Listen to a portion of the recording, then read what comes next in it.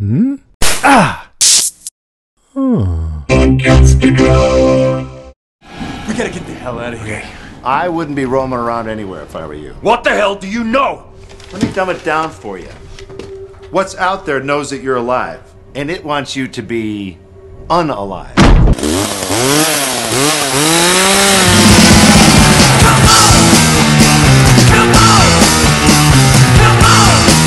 All right, you primitive screwheads, listen up. Hey, everybody, welcome to our podcast. I'm Jason. I'm Rich. And I'm Chris. And this is the Evil Dead Cast episode 10, double digits. Before we get started, I just want to announce that we're supposed to be interviewing Ray Santiago, a.k.a. Pablo, on Tuesday. Excited about that. That's going to be a lot of fun. Yeah. I always say we're supposed to because I just don't want to tempt fate. Yeah. You never know what can happen. You never know. But if you guys want to submit questions for that, you can go to facebook.com/evildeadcast or twitter.com/evildeadcast. Let us know what you want to know from Ray. That'd be cool. So obviously that interview, assuming it happens, will be on next week's podcast, right? Well, I was thinking I might just release it as its own episode. Oh. Because if something huge happens with Pablo in next week's episode, then it would be weird for us not to have asked him about it. Right. Okay. Yeah. Okay. Yeah. Good point. That's what I think. Bonus episode, Yeah. bonus time. Yeah, it'll be Very good. like half an hour thing. Sure. All right, so let's get into our Deadcast top 3 for this week's episode. So it's our top 3 highlights for season 1, episode 7, Fire in the Hole. Fire in the hole. And I got a message from you, Chris, before I had seen it that said, what did you say? I'm looking forward to what you guys have to say about this one. Yeah, I just sent, that's right. I sent a note because I watched it and I didn't know if you'd seen it yet. And I was all excited after watching it because I think this is going to be a fun one to talk about. What was the one thing in particular? Well, I think maybe Rich can answer that. That's what I thought. Yeah, I can answer that. So Yeah. I was sitting there with Rich. I had actually already seen it once, and then I dropped by Richard's place and saw it again. On the big, he has a big 65-inch TV, so that was really cool. And Ooh, then that's impressive. we came to that part, and I forget exactly what you said, but you were like, "Oh yeah." Yes! I was mean, like, everything that I ever wished for happens in this show. It's pretty cool. It's really quite hilarious. You called it, man. You predicted it a couple podcasts ago, and then it happened. I don't know how you did that, but it's amazing. That's right. He goes, I know. I should have wished for more stuff. And I'm like, yeah, you should have wished for $1 million. Mr. Chance, Yeah, though, you only really. get one wish. All right. So other than that one scene, Rich, what did you think of the episode?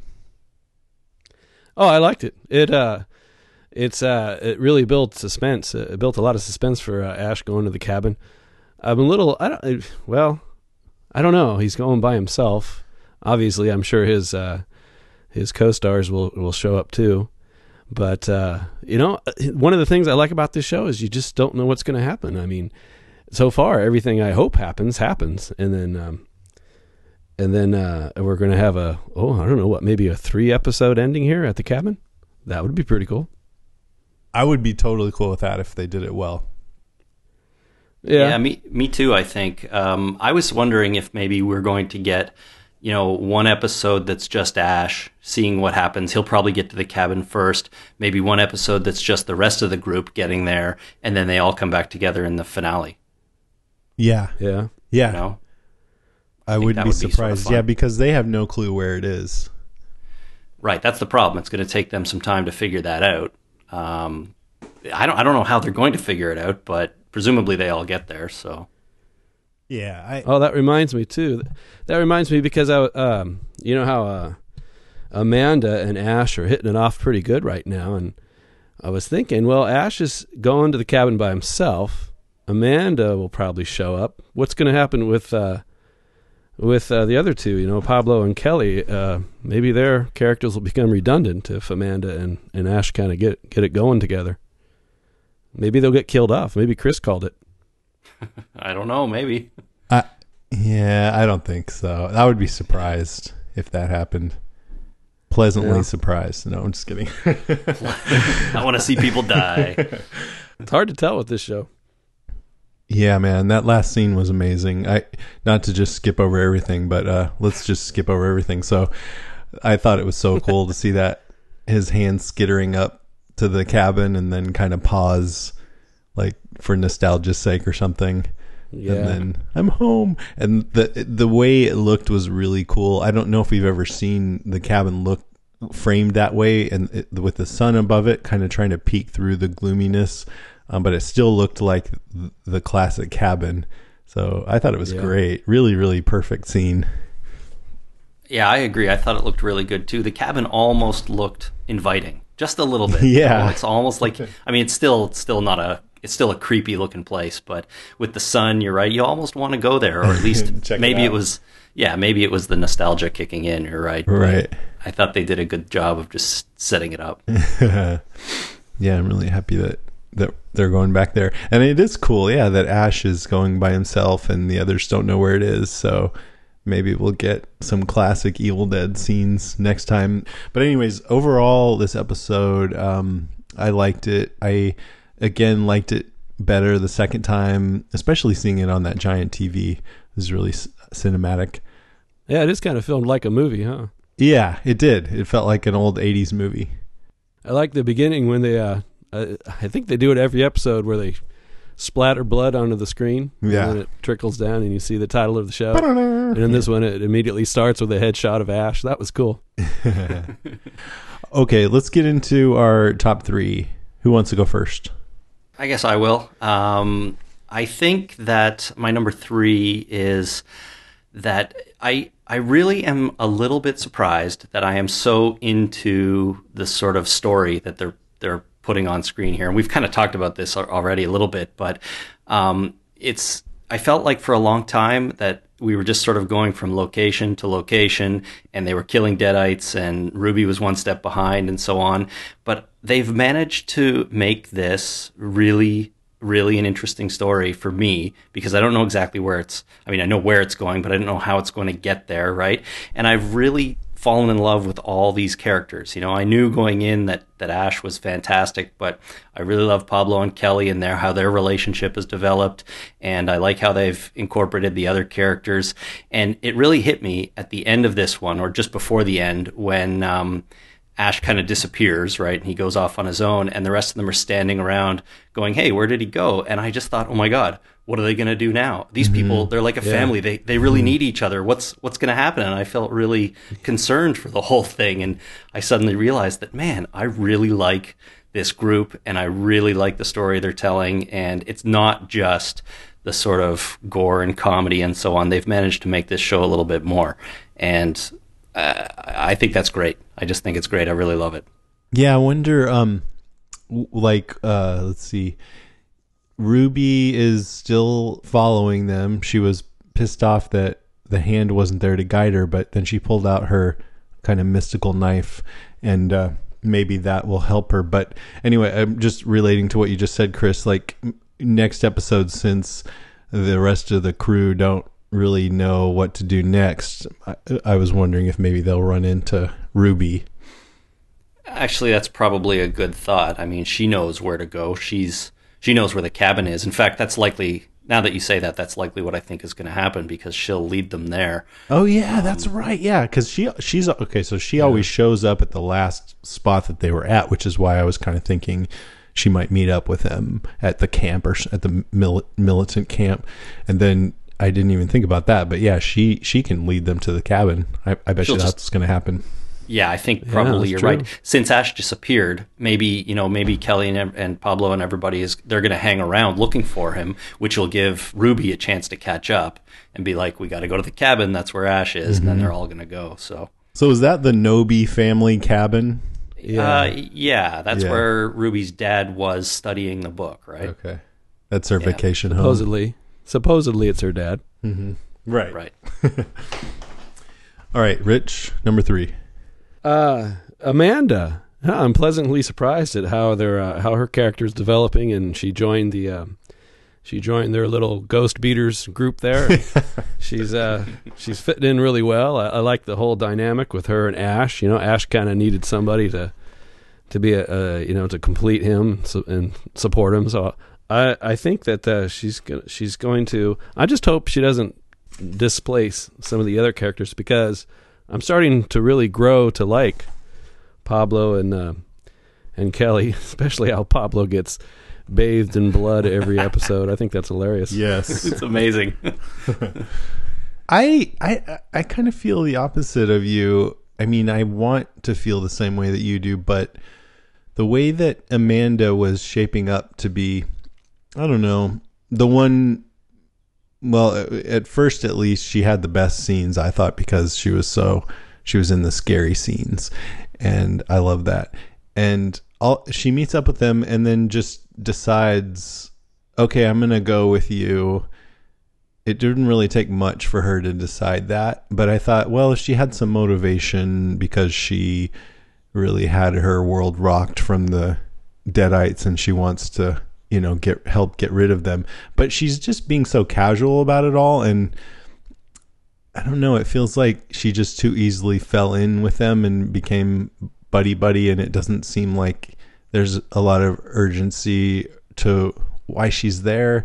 And then for her to fall for Ash's lines and stuff, I've said before, I liked when Ash is being, over the top, flirtatious and corny, and I like it better when the women respond. But this episode, I just didn't believe that she would fall for it. Like, maybe because she saw him in action last week, so she admires him, but it just seemed to me like she would be like, dude, get away from me with that. Yeah. So yeah, they're gonna have to flesh out her character a little more, because she probably would get really tired of all his pickup lines. But that's not where they went with it. I mean, she seemed really into it. She was about to kiss him and everything, and I was just thinking, really? Yeah, I'm with you there, Jason. I had a hard time with that too. That was the only thing about this episode that I didn't really totally buy into. Like, she went from sort of a pretty hardened cop, who saw some crazy stuff, to this episode all of a sudden being super flirty and super receptive to Ash's advances. And I'm okay with it from Ash's side, because that's how he is and that's what he does. But for her, you kind of think she'd be like, even if she was kind of into it, she'd be sort of like, not now, dude. Like, we just had to kill this guy and we're stuck down here, and like maybe later. But she was a little too on board, I thought. Right in the middle of fighting Lem, he kind of barked at her, rough, and he dips her, yeah, and she giggled, and I don't know, they're going for this lightness, but to me, it just killed the tension of the moment. It's like, oh, they're not in any trouble. That with some other things made Lem seem pretty much ineffective and not really a threat. Although it was freaking awesome when he started breathing fire with his kerosene and that flare. That was pretty cool. Yeah, that was pretty cool. It was a flamethrower, actually, when you think about it. Yeah, that's right. Yeah. Well, you never know. Maybe her and Ash will get together, and then Ash won't be interested in her anymore, because that's kind of what he does. Oh, yeah, and then that could we'll have some tension things. there. Yeah. That's what I love about this show. You don't know where it's going. You don't know. Yeah. I'm starting to feel comfortable that none of the characters can be harmed, which to me is not an interesting feeling. But I just keep saying that same kind of thing over and over again. So I'll get on to my number 3, which is the gore. I thought this episode maybe even had more gore than usual, which is saying a lot. And I'm not, I've never really been one for like a gore fiend, but for this, I do like it. And I thought it was amazing. Like, they find that woman torn in half with her intestines and her guts hanging out. And then, like you mentioned, Rich, that guy blew off the dying man's head in the beginning there. And then when the gas mask guy rips the guy's throat out. And then the best part is when he just kept smashing that other guy's head into the trailer hitch. Oh, man. That was amazing. Like, it was so brutal. It was, just so gross. And I can't even imagine something like that. I went back and counted. It was 16 times, by the way. And then the best was Pablo, like the scene with Pablo, and Kelly tells him to get the gas mask off and says, "Don't worry, I'll clean the blood off with my shirt," which didn't really turn out to be the case. No. Yeah, what's with the characters? They're so careless about the sanitary conditions of all the blood they keep getting splattered with, all the ingesting of the blood and guts. I'd be really worried. Doesn't seem to be a problem for them. Yeah. Yeah, I guess they got bigger problems. Yeah, I think so. Right. But that scene was awesome, and I mean, first of just the tension of waiting for Pablo to reach up and grab it, and you just knew something was going to happen. But then I loved the whole thing with her trying to get him out of the way, and then machine gunning him, and then at the end, Pablo just repeatedly punching the guy. It was pretty funny. And then he like reached up and put his hand on the guy's neck, like he was trying to stop the bleeding or something. Yeah. But anyway, some good He still gore. cares. It really felt this episode felt more like an old 80s movie to me than the other ones have, and I was totally digging that. And it had some proper gore, this one. Yeah. Proper gore. I felt it was at times a little bit too slapsticky, though. Yeah. Some of that stuff in the back of the truck, with Kelly trying to shoot the rifle and Pablo being flopped around all over the place and not getting hit by any bullets. You know, I mean, I didn't expect him to get shot or anything, but it felt a little more slapstick than usual. And I still liked it. Like, I laughed at some of that stuff. And when Pablo was just punching the guy after he was dead out of frustration, I was laughing. But it seemed to me to cross a little bit of a slapstick line. A little, just over the line a little bit. And although I didn't hate it, I kind of noticed it a little more than usual in that scene. I mean, aside from Pablo, the others are really casual about all this at this point. Yeah. And that makes me feel less afraid for them, and the tension, it lessens the tension of the scene. So I liked it better when it was more balanced. Sometimes they'd be actually afraid. I like it when Ash is afraid. In fact, I miss those scenes where they're really messing with his mind and he's really suffering. As horrible as that sounds, you know. And now you got a good point. He's just quipping all the time.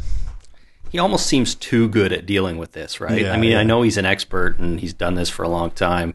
He's definitely killed a lot of Deadites, but you're right. Back at the beginning or in the movies and so on, he didn't know what to do. Like, he didn't know how to handle it, and he just kind of reacted. But he was freaked out, and he was, you know, they were driving him crazy and stuff, and we just don't get any of that anymore, it seems. And when Lem first confronts him down in the bunker, he's like, "Well, I'm here," and they're just like, "Oh, hey, what's up?" I think they barely even acknowledge his presence. Yeah, when they should be freaking the shit out and running away or something, you know. Yeah. So he just seems like an annoyance.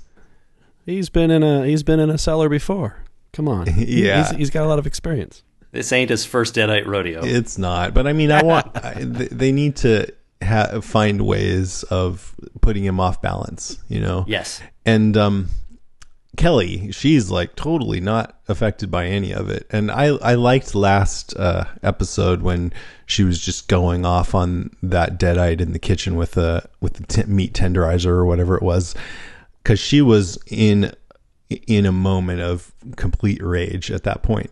But this episode, she's just kind of laughing it all off all the time, and right in the middle of the action, she's just not at all afraid. It didn't seem like she was ever afraid, and I don't like that.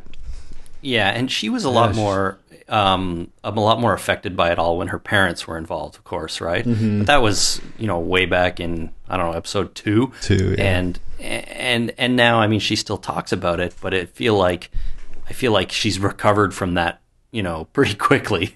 In a few days of showtime or something. And you're right, she kind of laughs it all off, even though she just went through that terribly traumatic experience, although everything they've done should be terribly traumatic. I mean, it's like what Pablo said last episode is true, that she almost wants the Deadites to come because she enjoys killing them. Yeah. And she was screaming at the beginning of this episode. I forget what she was saying, but it was like, "Come on, come and get us." Yeah. Oh, She's in got the no in fear the now. in the militia building at the beginning. Yeah, that's right. She Yeah. said, "Come on down." Pretty much. All right, who's next? I don't know. Is it me? Why don't I go? Okay. I'll go. Yeah, go ahead. Yeah, I think so. Number 2. Number 2. So the scene where Ruby comes out of the ashes. Obviously, there's we've talked about why that was exciting for Rich and exciting for all of us. I'm sure All a of little us, bit. sure, yeah. Yeah, I can't say that it's not exciting for everybody, but I think the second and third. I actually watched this one 3 times this episode, and the second and third time I paid a little bit more attention to what Amanda was saying as we saw that, because she was doing sort of a voiceover. She was telling Ash about Ruby, and she said that Ruby's been fighting these things her whole life, and that she was just a normal person who got tangled up in something beyond her control. And I started thinking that Amanda really sees Ruby as someone just like Ash, who's sort of gotten mixed up in this against their will, and is fighting the Deadites and just trying to survive and trying to eliminate them. But we all sort of know that Ruby has an ulterior motive to come and get Ash. So I just found it interesting that Amanda didn't really see that, or at least didn't explain it to Ash at the time. And she just sort of sees Ruby as another victim of all these things, which I thought was interesting. So Yeah, I got that too. I think they all believe that she's just a normal person that got killed. yeah. And I mean, I don't know how it would change things if she said to Ash, "She's coming to get you. We got to watch out. Maybe we should go get her first or something." But that's definitely not how it played out. Well, I mean, she did say something like, "I'm sorry, I misread you, but Ruby told me that thinks that you're the cause of all this." So that was said. But the thing that we're not quite sure Amanda has right is that Ruby is just another innocent victim mixed up in all this. We really don't know. I mean, what we've seen that nobody else has is that she has some kind of a communion with the Deadites, but they called her a double crosser, so it's possible that she still is a good guy, Yeah, if she had some sort of true. involvement with them, and then she double crossed them. I don't know. I mean, yeah, I guess we don't really know, but I was just a little bit surprised about Amanda not really seeing Ruby for exactly what she is or what she's doing. But I guess maybe we don't really know, as you were saying. So we don't know, and that's exciting because it is. Yeah, it's mysterious, and I like that. And she's become a much more interesting character the last couple of episodes after we interviewed her. Dang it. Oh, well. Would you have asked her what it's like to rise from a fire pit with no clothes on? Yeah, I would have tried to be as tactful as possible, but of course. All right, good. No, she never said anything about that. No, I mean, she really didn't want us to know that her character was about to take a left turn, which, she wanted us to be surprised. So of course, I can forgive that. I'm impressed with how much they've got us interested in that character. I mean, total throughout all, what is this, 7 episodes, she's only maybe had, 3 or 4 minutes of screen time? That's pretty impressive. Right. I know, huh? I mean, the fact that she's played by Lucy Lawless probably has people even more intrigued than they would have been. Why does Lucy have the small part? What's up with that? What's going on with her? But when they do that kind of thing in a show, in any show like this, where they just drop stuff in bits here and there, and if they make it compelling, I think it's a really good way to keep the interest, keep people's or pique people's interest in something like this. So, I think they have done a good job here. Yeah, they've done a great job with the pacing and the plotting, and it's a fairly simple plot, but just beat by beat. And then, as I've said before, moving to a new cool location each episode. It's just that part of it, I think, has been done really well. Mm-hmm. Yeah. Okay, Rich, number 2. Number 2, my number 2 was yours. It was all the gore. I like this scene in the back of the truck when when they were trying to get the mask, or where they were trying to kill that deadite possessed fellow with the mask on, and his mask filled up with blood when they backed up against the tree. That was amazing. Like, popped him like a cherry and went up. Yeah, into that's right. Cool. The only thing that bothered me about all that though was when Kelly fired the machine gun, it threw her back onto the car. That's one of my pet peeves in movies. I don't like it when the guns throw people back because it's stupid, but I mean, it's like, I'm going to say, well, that's not realistic. Like it matters in a show like this, you know, but I teach physics. It's a little thing with me. Wait, now wouldn't certain guns do that? Or no? Well, it's the gun would have to be super huge to throw you back. But a machine gun wouldn't do it. No, you got to have as much force coming out of the gun as it's going to throw you back. Right. Equal and opposite reactions and all that fun stuff. But yeah, that's a stupid thing for me to think because like the whole show is realistic. Come on. Yeah, it's funny because I don't know anything about guns, but I always thought that machine guns like that would have a really strong kickback, but maybe not enough to throw a person back like that. Yeah. I don't know. Yeah, not like that. They do kick back, but not that much. How many machine guns have you fired, by the way? I got to fire one time. Really? Huh. Yeah, it was really cool too. Well, it was a semi-automatic that was illegally, let's say, converted into a automatic. Holy cow! All you had to do was hold the trigger down and it fired. But it was a small caliber gun. That's crazy. So we were up in the foothills shooting varmints, shooting those little gophers and stuff. Yeah, it wasn't much of a challenge when you could spit out 50 bullets at a time, Jeez. That's crazy. All right, Chris. Me? Yep. I think it's you now. I just went, didn't I? All right, I'll go then. All right. So mine is, I'm kind of going along with that, is the politics of this episode. There's a lot of anti-government sentiment, given that this is this sort of militant group that has, they're the militia, and they've hidden themselves away and built up this whole fortress and have lots of ammunition and stuff. And then there's sort of a little bit of touching on gun politics. One thing Ash said to Amanda, we don't want another Ruby Ridge on our hands. So tuck that attitude right into your cleavage, which I definitely have never noticed before. So I looked that up because I didn't remember that. But Ruby Ridge was a site of this confrontation in Idaho in '92 between this guy, Randy Weaver, his family, and a neighbor who, I guess he was having a property dispute, and the neighbor called the government, and it ended up spiraling out of control with the U.S. Marshals and the FBI. And there was a firefight that happened, and his son and wife died, and one of the deputies died. So you knew about that, Rich?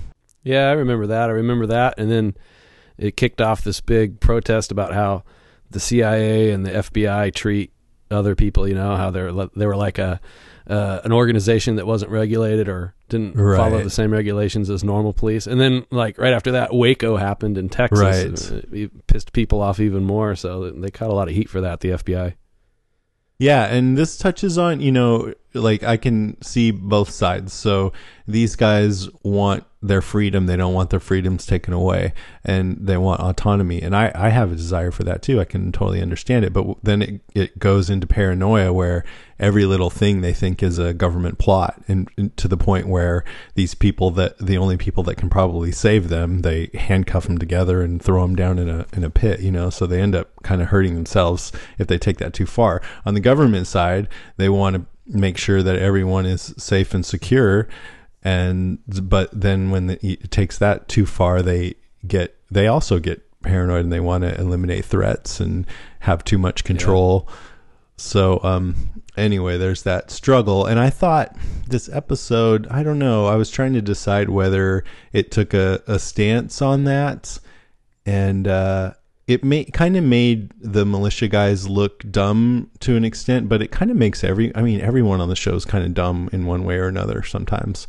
So I don't know. What do you guys think? Do you think it took a political stance? No. I don't know if it made the militia guys look dumb so much. I mean, they were definitely uninformed. They didn't know what was going on, right? They were paranoid.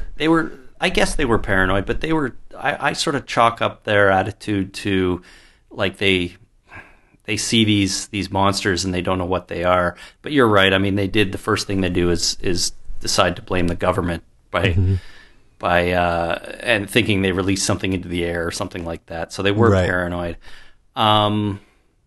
I don't know. I'm not so sure the episode was really trying to take a stance, although Kelly did say guns are dangerous straight out. So right. I don't As know. she's firing, and she also said, I'm going to Second Amendment your brains all over this truck or something. So they were just kind of touching on all these issues without really taking a huge stance, which is smart to do.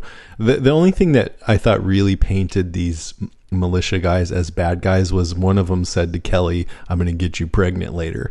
That's not very nice. It isn't, but it set up an amazing line for her. So I think it was okay. She had a great comeback. She did.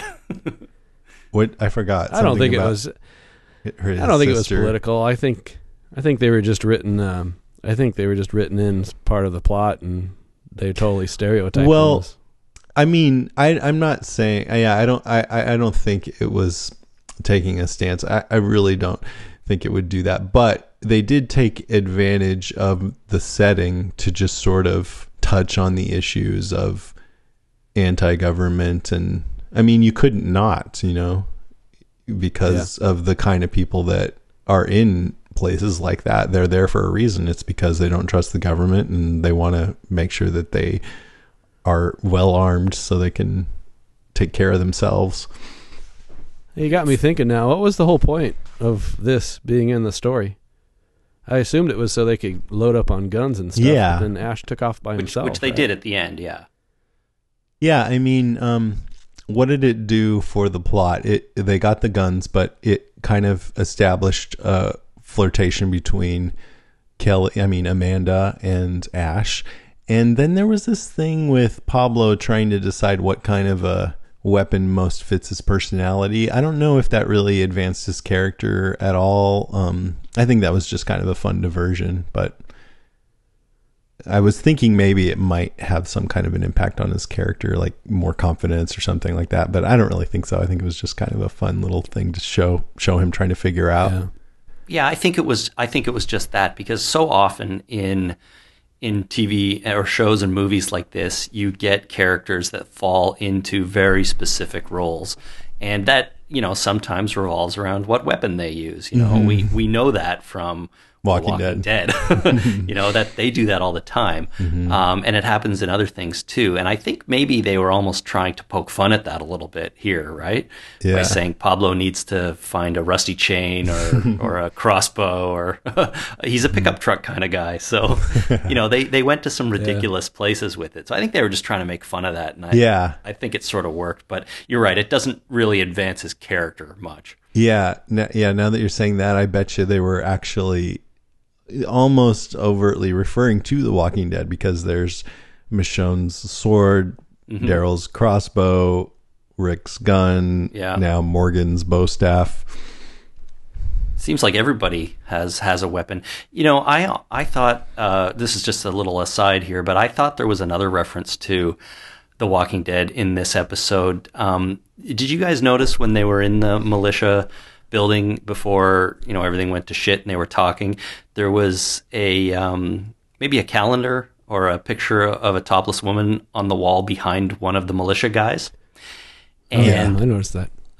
The first time I saw it, I could have sworn that it was Lauren Cohan's head photoshopped onto somebody's body, and I went back and watched it, and it's not her. At least I'm pretty sure it wasn't her, but I thought for a second, oh my God, I can't believe they just did that. They just put her face on that body, but...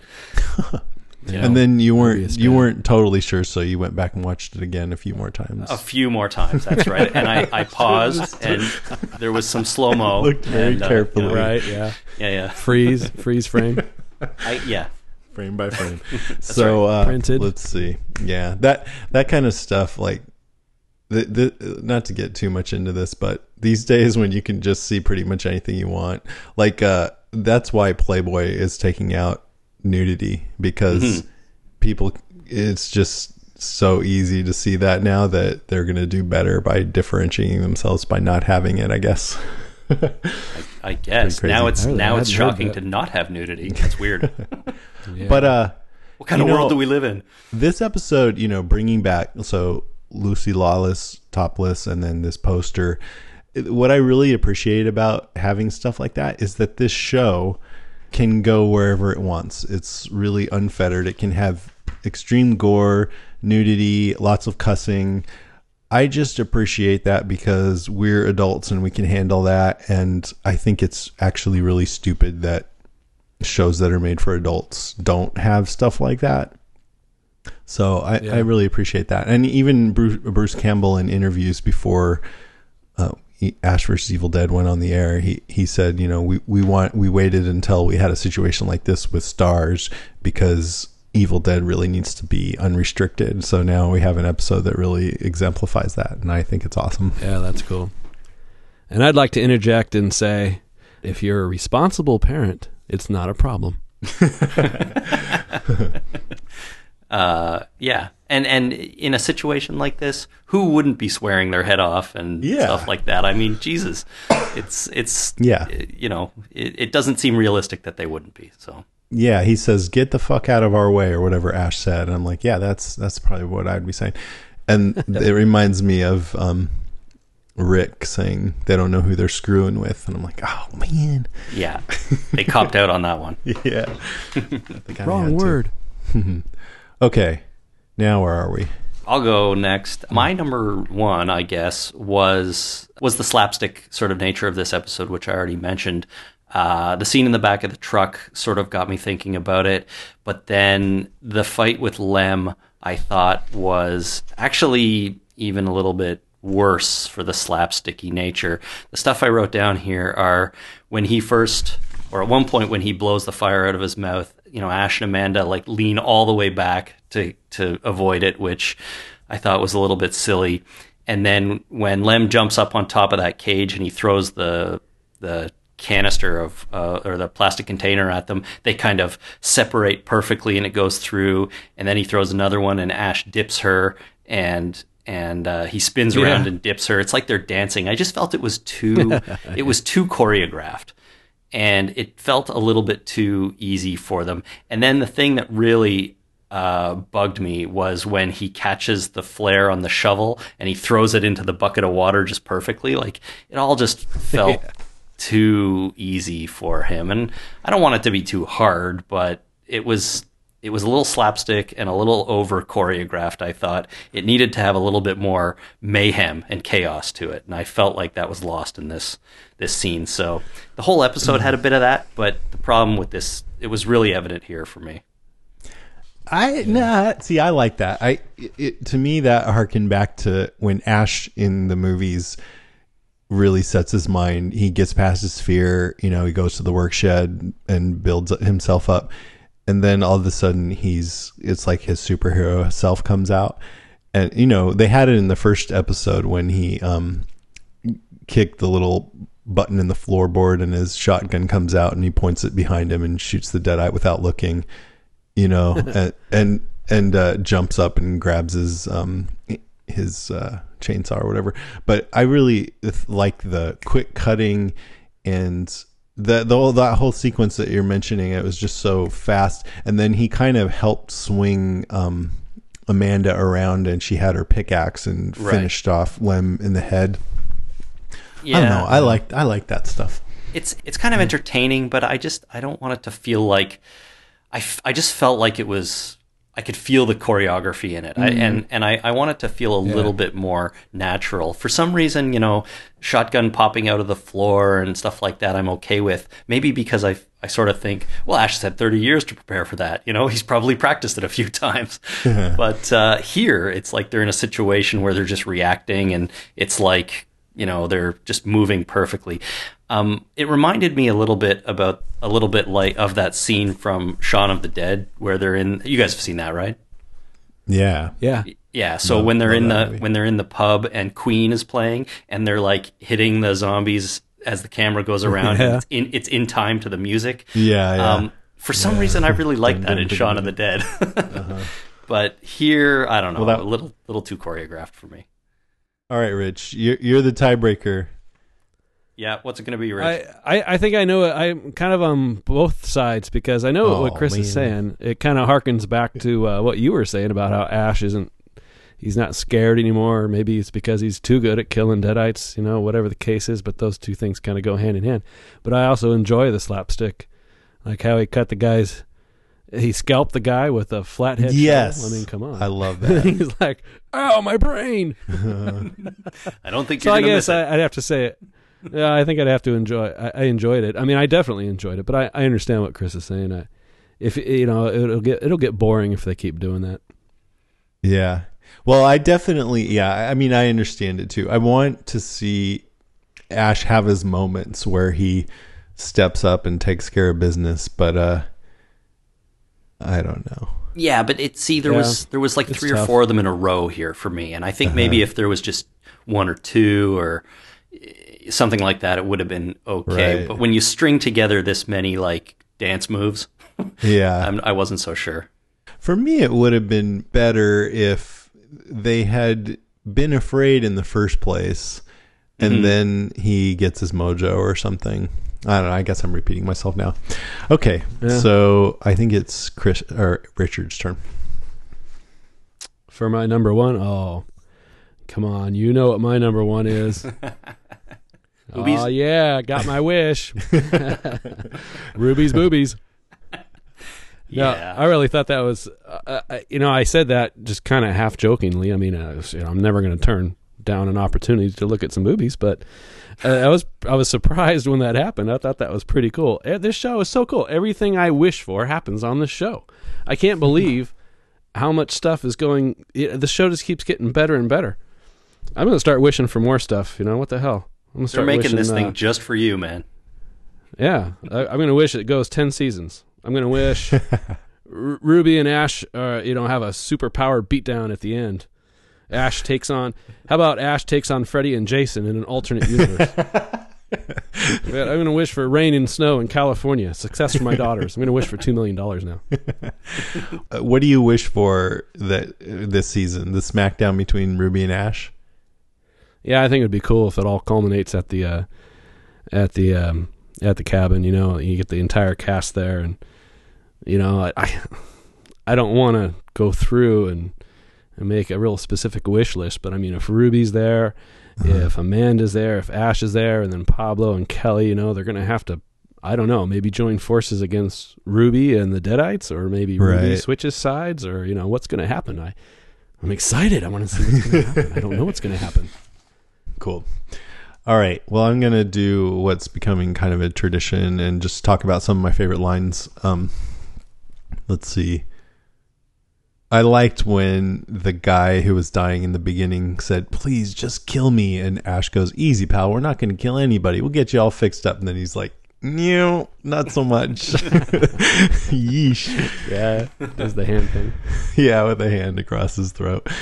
And then when the militia boss Crosby said, "What the hell do you know?" He goes, "Let me dumb it down for you. What's out there knows you're alive, and it wants you to be unalive."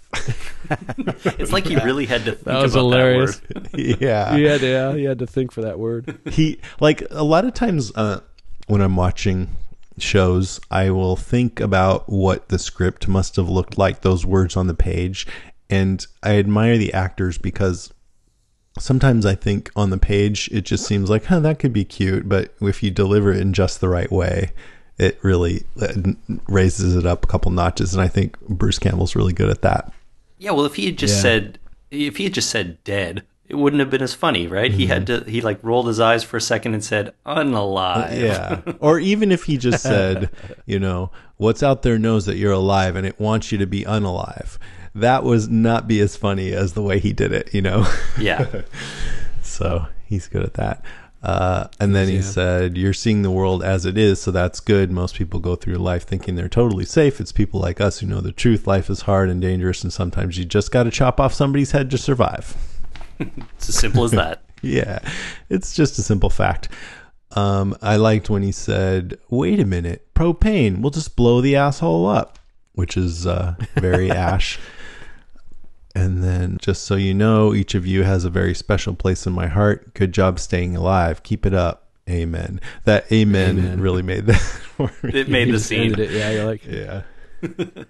I like it when he said to Amanda, he said, all right, we get to spend some quality time together, just like you've been dreaming about.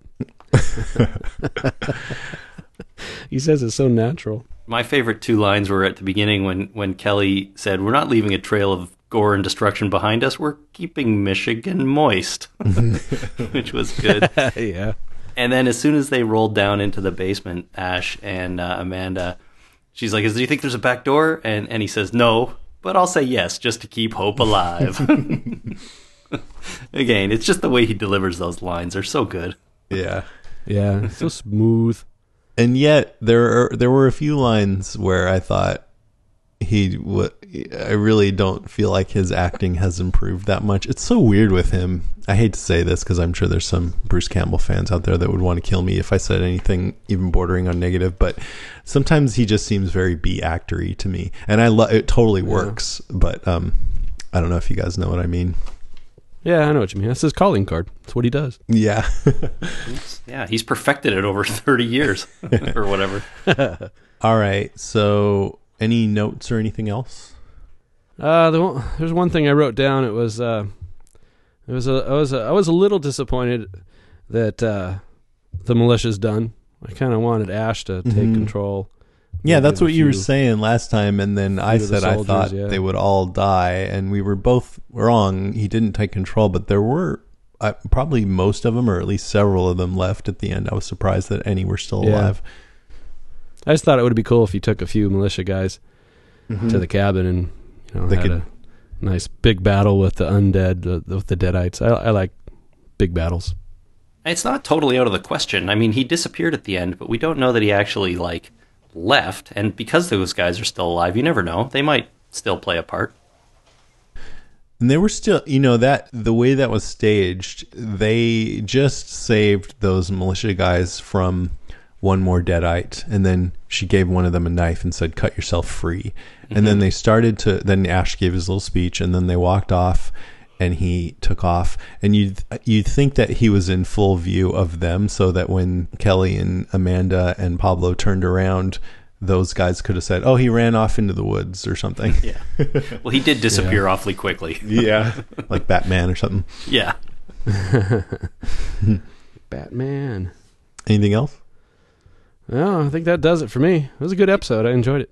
The only one thing I had is I sort of liked right at the end that slow-mo hero shot of Kelly, Pablo, and Amanda with their guns raised right after shooting the Deadite. Yeah. And I thought it was interesting, too, that Ash wasn't in that shot. It was these other three characters who they really focused on, and not Ash, who you think is the main character, but he wasn't even part of it. But I thought it looked cool. That's pretty much it. Yeah, that's true, huh? And he kind of came into the shot from the side, but it was more focused on them. Yeah, that is interesting.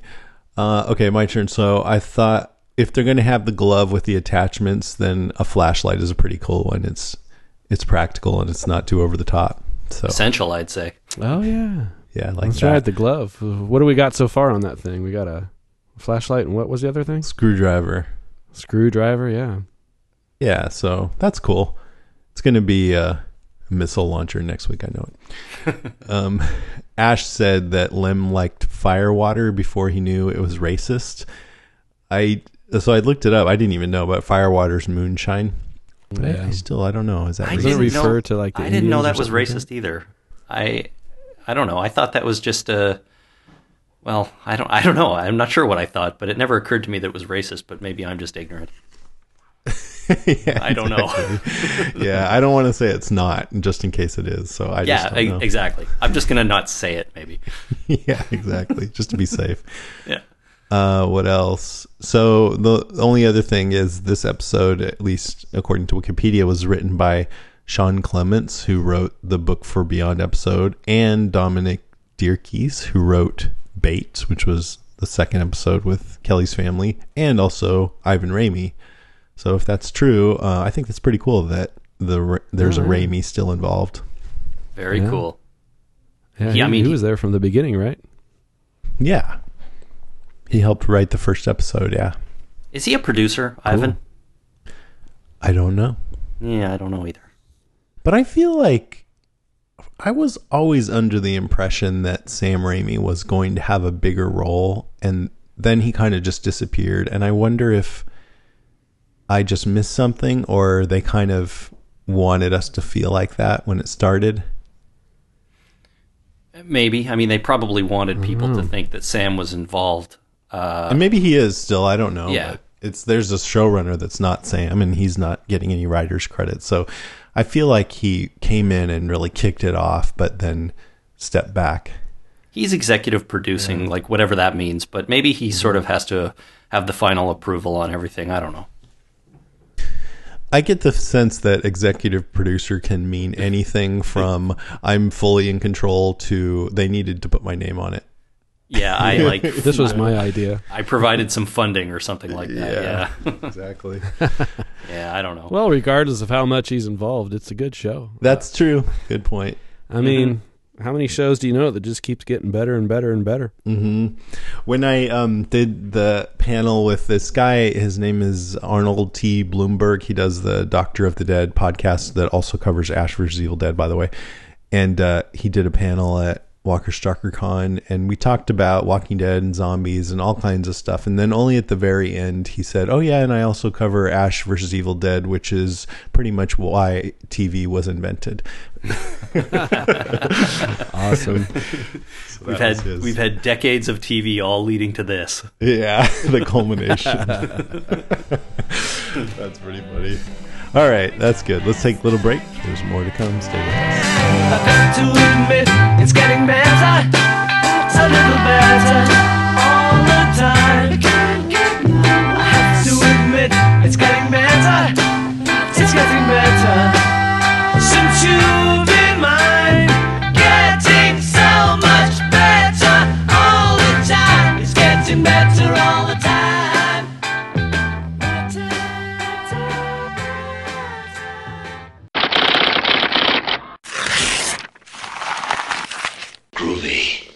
Groovy. Okay, time for the news.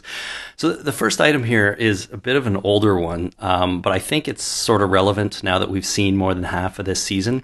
But I also don't know if you guys talked about this before I came on the podcast. But anyways, back before the premiere, Sam, Bruce, and Lucy did sort of a roundtable type interview about it. It might have been at Comic-Con in New York in the summer, or in the summer, I guess. But there's a couple of good quotes came out of that here that I thought are sort of relevant now that we've seen more of the season. And Sam was asked about why it took so long to reboot Evil Dead.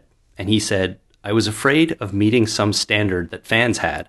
Ivan and I wrote draft after draft. We tried to keep in mind what we thought we'd love to see, and we hoped that we were still connected to the audience and that the things that we wanted to see was what they wanted to see. And we didn't know until we had the show at New York Comic Con if it would work or not. And so I was relieved, not even happy, just relieved that they seemed to be getting into it and they loved watching Bruce. It was quite an extraordinary feeling to have that weight lifted after so many years off my shoulders." So it took him so long because he was worried about what everyone would think, which I thought was sort of hilarious, but they have managed to live up to or deliver something that everyone loves, it seems like, so that's good. Yeah, I mean, I feel like if you're in that position, I was going to say you can't go wrong. Maybe you can go wrong, but the only good way to proceed is to just do something that you like, that makes you laugh or that moves you, you know? Yeah. Yeah, and that's what he did. I guess it took a while to get to that point, though, for him to sort of think, well, I'm just going to make it the way I want to make it, and that's what we did all those years ago, and it worked out, so hopefully it works out this time, too. Now, Bruce, at the same event, was asked about, revisiting Ash as a character, and he said, "I'm actually most excited to come back to this character after I've had 25 years of experience. I did Ash when I didn't know shit from Shinola, and that's the role that I'm best known for, that guy, when I couldn't act my way out of a wet paper bag. I would like to revisit that, please. I would like to revisit Ash 25 years later with more experience and work with Sam 25 years down the road." So I think he sort of has I think he gets a bit of amusement out of being best known for for a character, like one of the first things he ever did, all those years ago. But I guess it's fun to come back to. Yeah, I mean, you could resent that, but if he does, he's somehow gotten over it because he really gets into it. He goes to all these conventions. Oh yeah, he plays the part of Ash when he's talking to the crowd, kind of being rude to people and stuff. For sure. He knows how to work a crowd so well. Speaking of New York Comic Con, I was there a few years ago, and I was in the panel he was at. It wasn't about this show, but he was just doing a panel for something else. And he was amazing. Like, he was just so charismatic on stage, and he had hilarious answers to people's questions. Sometimes they were like borderline rude, but it really fit. And then someone said something really nice, and he said, "Hey, come on up here on stage." And he gave him $20 and just walked away. Like, he just knows how to work a room of people and fans so well. So he embraces it. That's what Lucy Lawless was saying, the same thing in our interview. She was saying he's really got a good relationship with his fans. Yeah. Yeah, he just knows what to do to keep everyone wanting more. Next item in the news. So the makeup designer, her name, at least for the first episode, she only worked on the pilot. Her name is Denise Coombe. Her last name is K-U-M. I'm going to go with Coombe. There was an interview in BTLnews.com with her about her work on the first episode, and it's a really interesting read. So maybe, Jason, you can post a link to this when you put this episode up if people want to read more. But it gets into the process she went through to design sort of the prosthetics and all the painting that they have to do to make the Deadites look perfect. And she said they spent 6 weeks leading up to, like, before they even started filming, just to do all these tests to make sure that all the makeup and the practical effects were exactly what they wanted. And it goes into a great deal of detail on her process, so it is pretty interesting. Neat. But the one quote I pulled out here from her is that she said, "We thought from the beginning that it was important with the fan base to use the films as a springboard to retain the look of the Deadites, creepy and comical.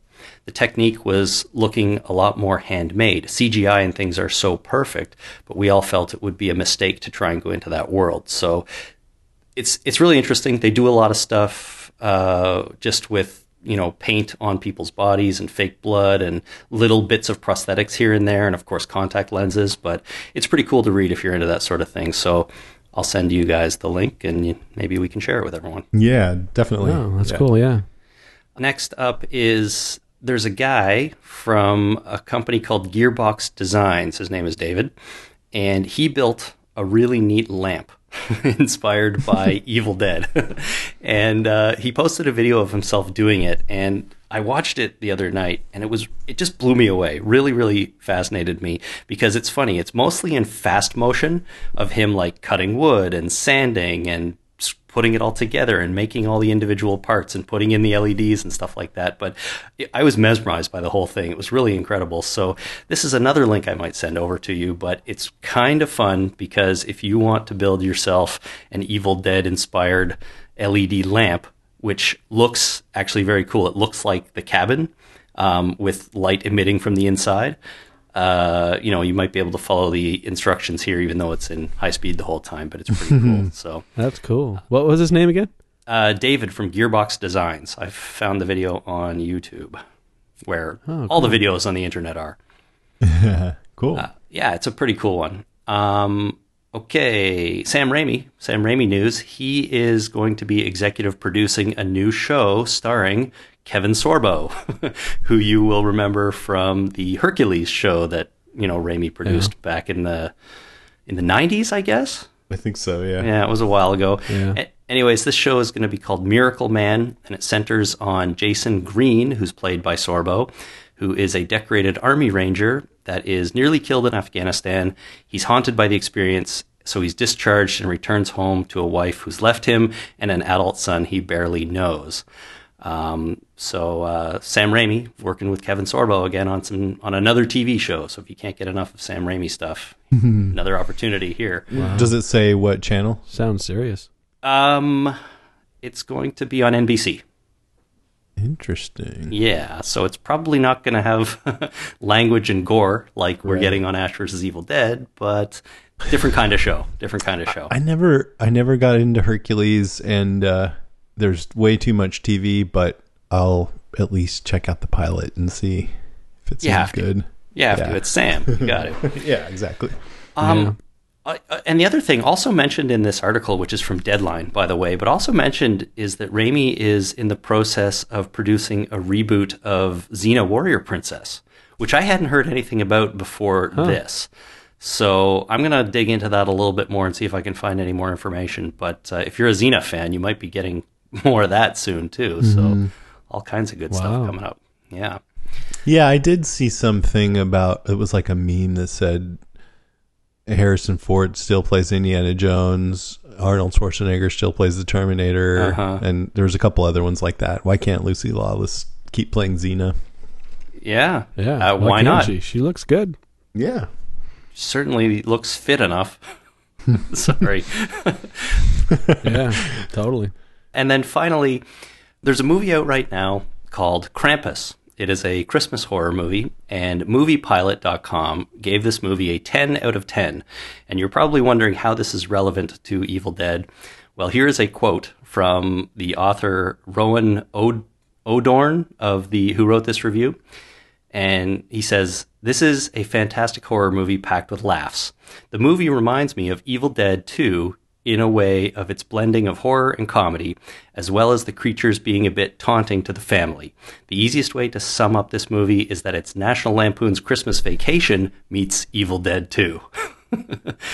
So, wow. To me, that sounds like a really fascinating combination, and I can't wait to see it. So, that just made me want to go see that for sure.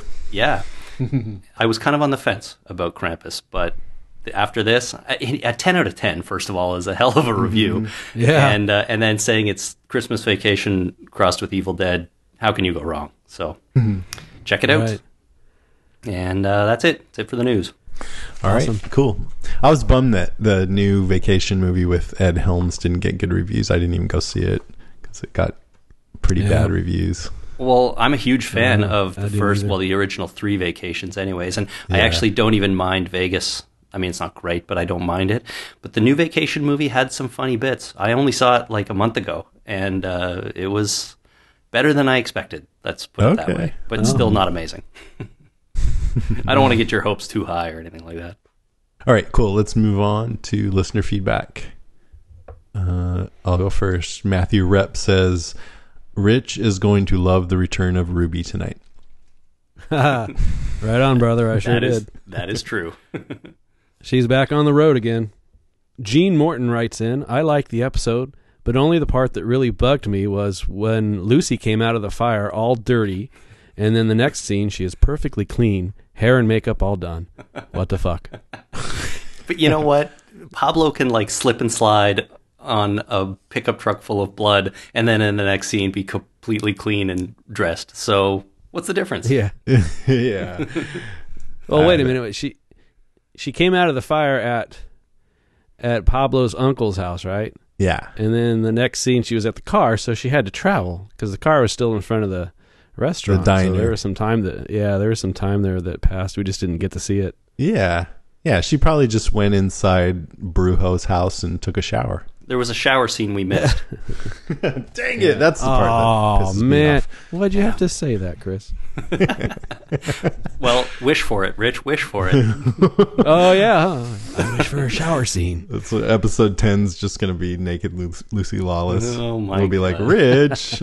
Yeah, seriously. You overdid it, man. Stop wishing.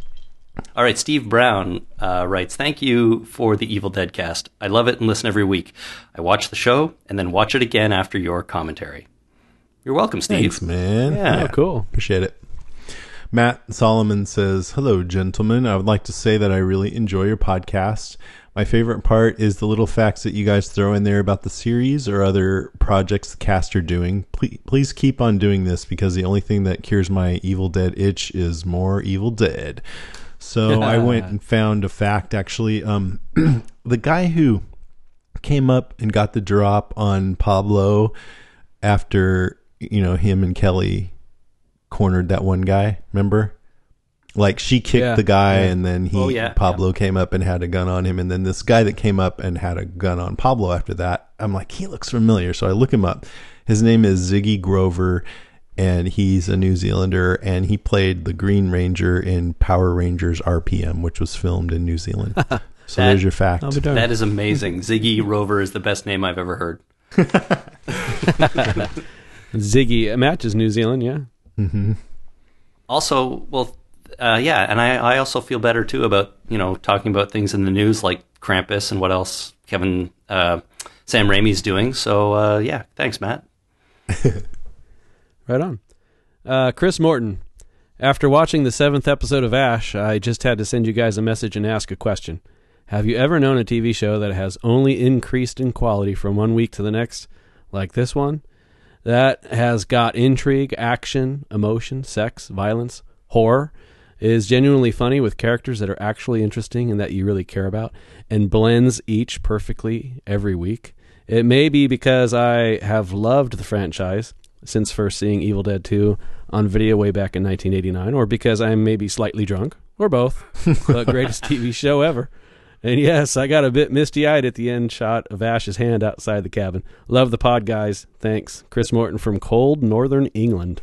Right on.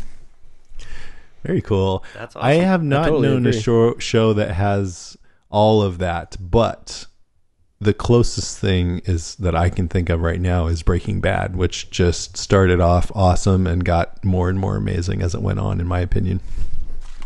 Yeah, I mean, what did they do? 5 years of that show? I can't really think of an episode that I didn't like of that show, and that's one of the only times that's ever happened. And it's amazing to think 5 years and they were consistently that good, Yeah, totally. Yeah. So check that out, Chris, if you haven't seen it. Yep. All right, it's time for next week on Ash vs. Evil Dead. All right, next week on episode 108, Ashes to Ashes. Ash attempts to bury the book to end the evil, but first he must contend with other, more physical things from his past. Fisher faces a horrific change in Ash. Uh-oh.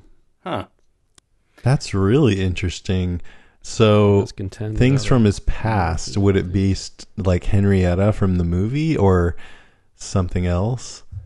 Or, yeah, and then if she has to contend with him, maybe he gets possessed again?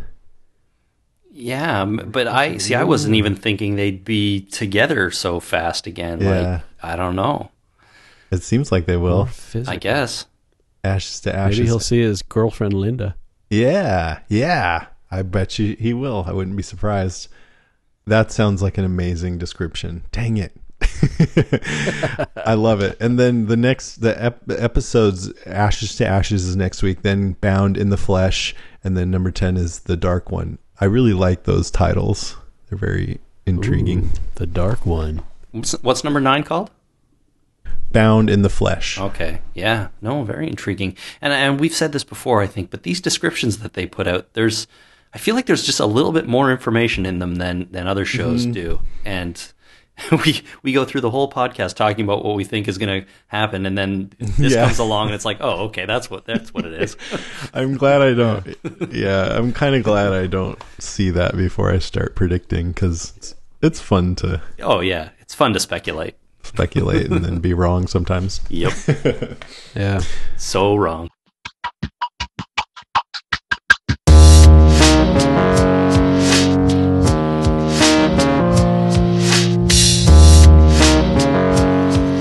All right, that's our show, episode 10. Thanks for listening, everybody. If you want to call us, you should call us. If you want to call us, if you want to have your call read on the air, here's what you do. Call us, and that's pretty much it. So if you want to call us, you can call us at 650-485-DEAD. That's 650-485-3323. Amen. You can also email us at groovy@podcastica.com. And, of course, you can find us on the web at facebook.com/EvilDeadcast or at EvilDeadcast on Twitter. And please be sure to check out the other great shows on the Podcastica network at podcastica.com. And also check out Talking Dead podcast, too, even though it's not on the network. Oh, thanks, man. Yeah. Next up, in a few days, if everything pans out, you'll have our bonus episode with Ray Santiago. All right, that's our show. Thanks for listening. Will swallow your soul.